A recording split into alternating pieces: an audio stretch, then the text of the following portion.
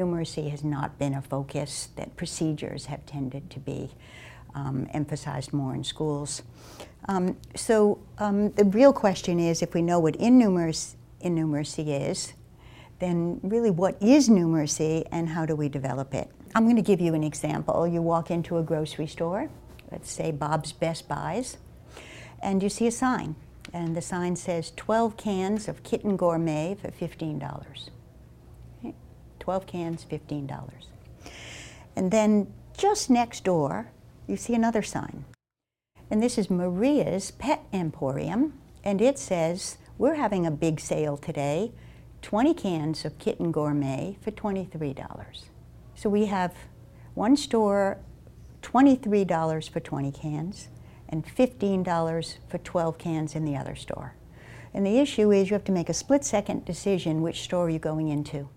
The curiosity I have is how many people start that by saying, ooh, let me divide.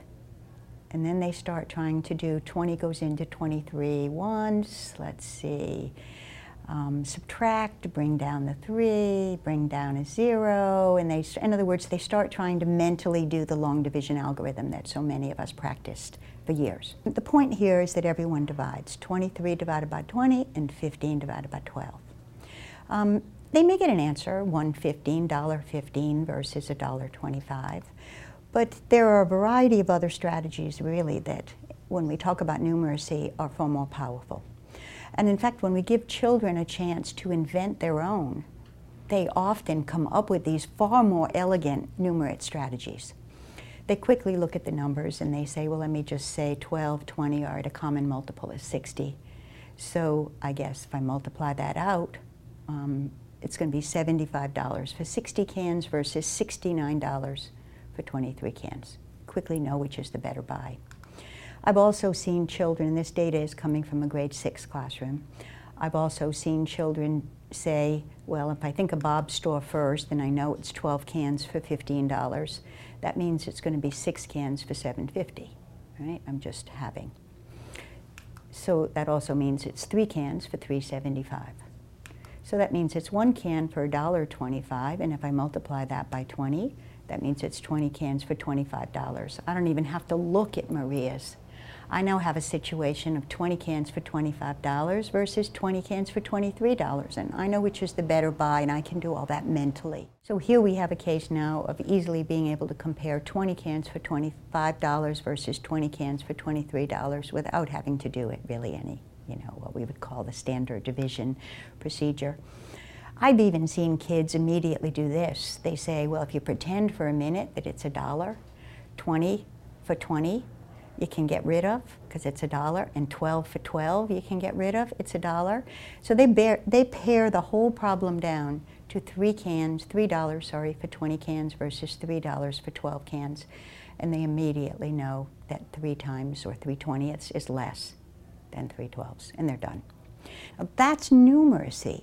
Anne Delker, a researcher in England, did a now famous study where she called in a whole group of professional mathematicians. And she gave those mathematicians a battery of items, of problems, multiplication, division, etc., that are the typical problems we give in the junior years, grades 3 through 6, say. And she asked them first to estimate the answers and share their strategies. Well, the problems were so easy for the professional mathematicians that they didn't really round, they gave the exact answer.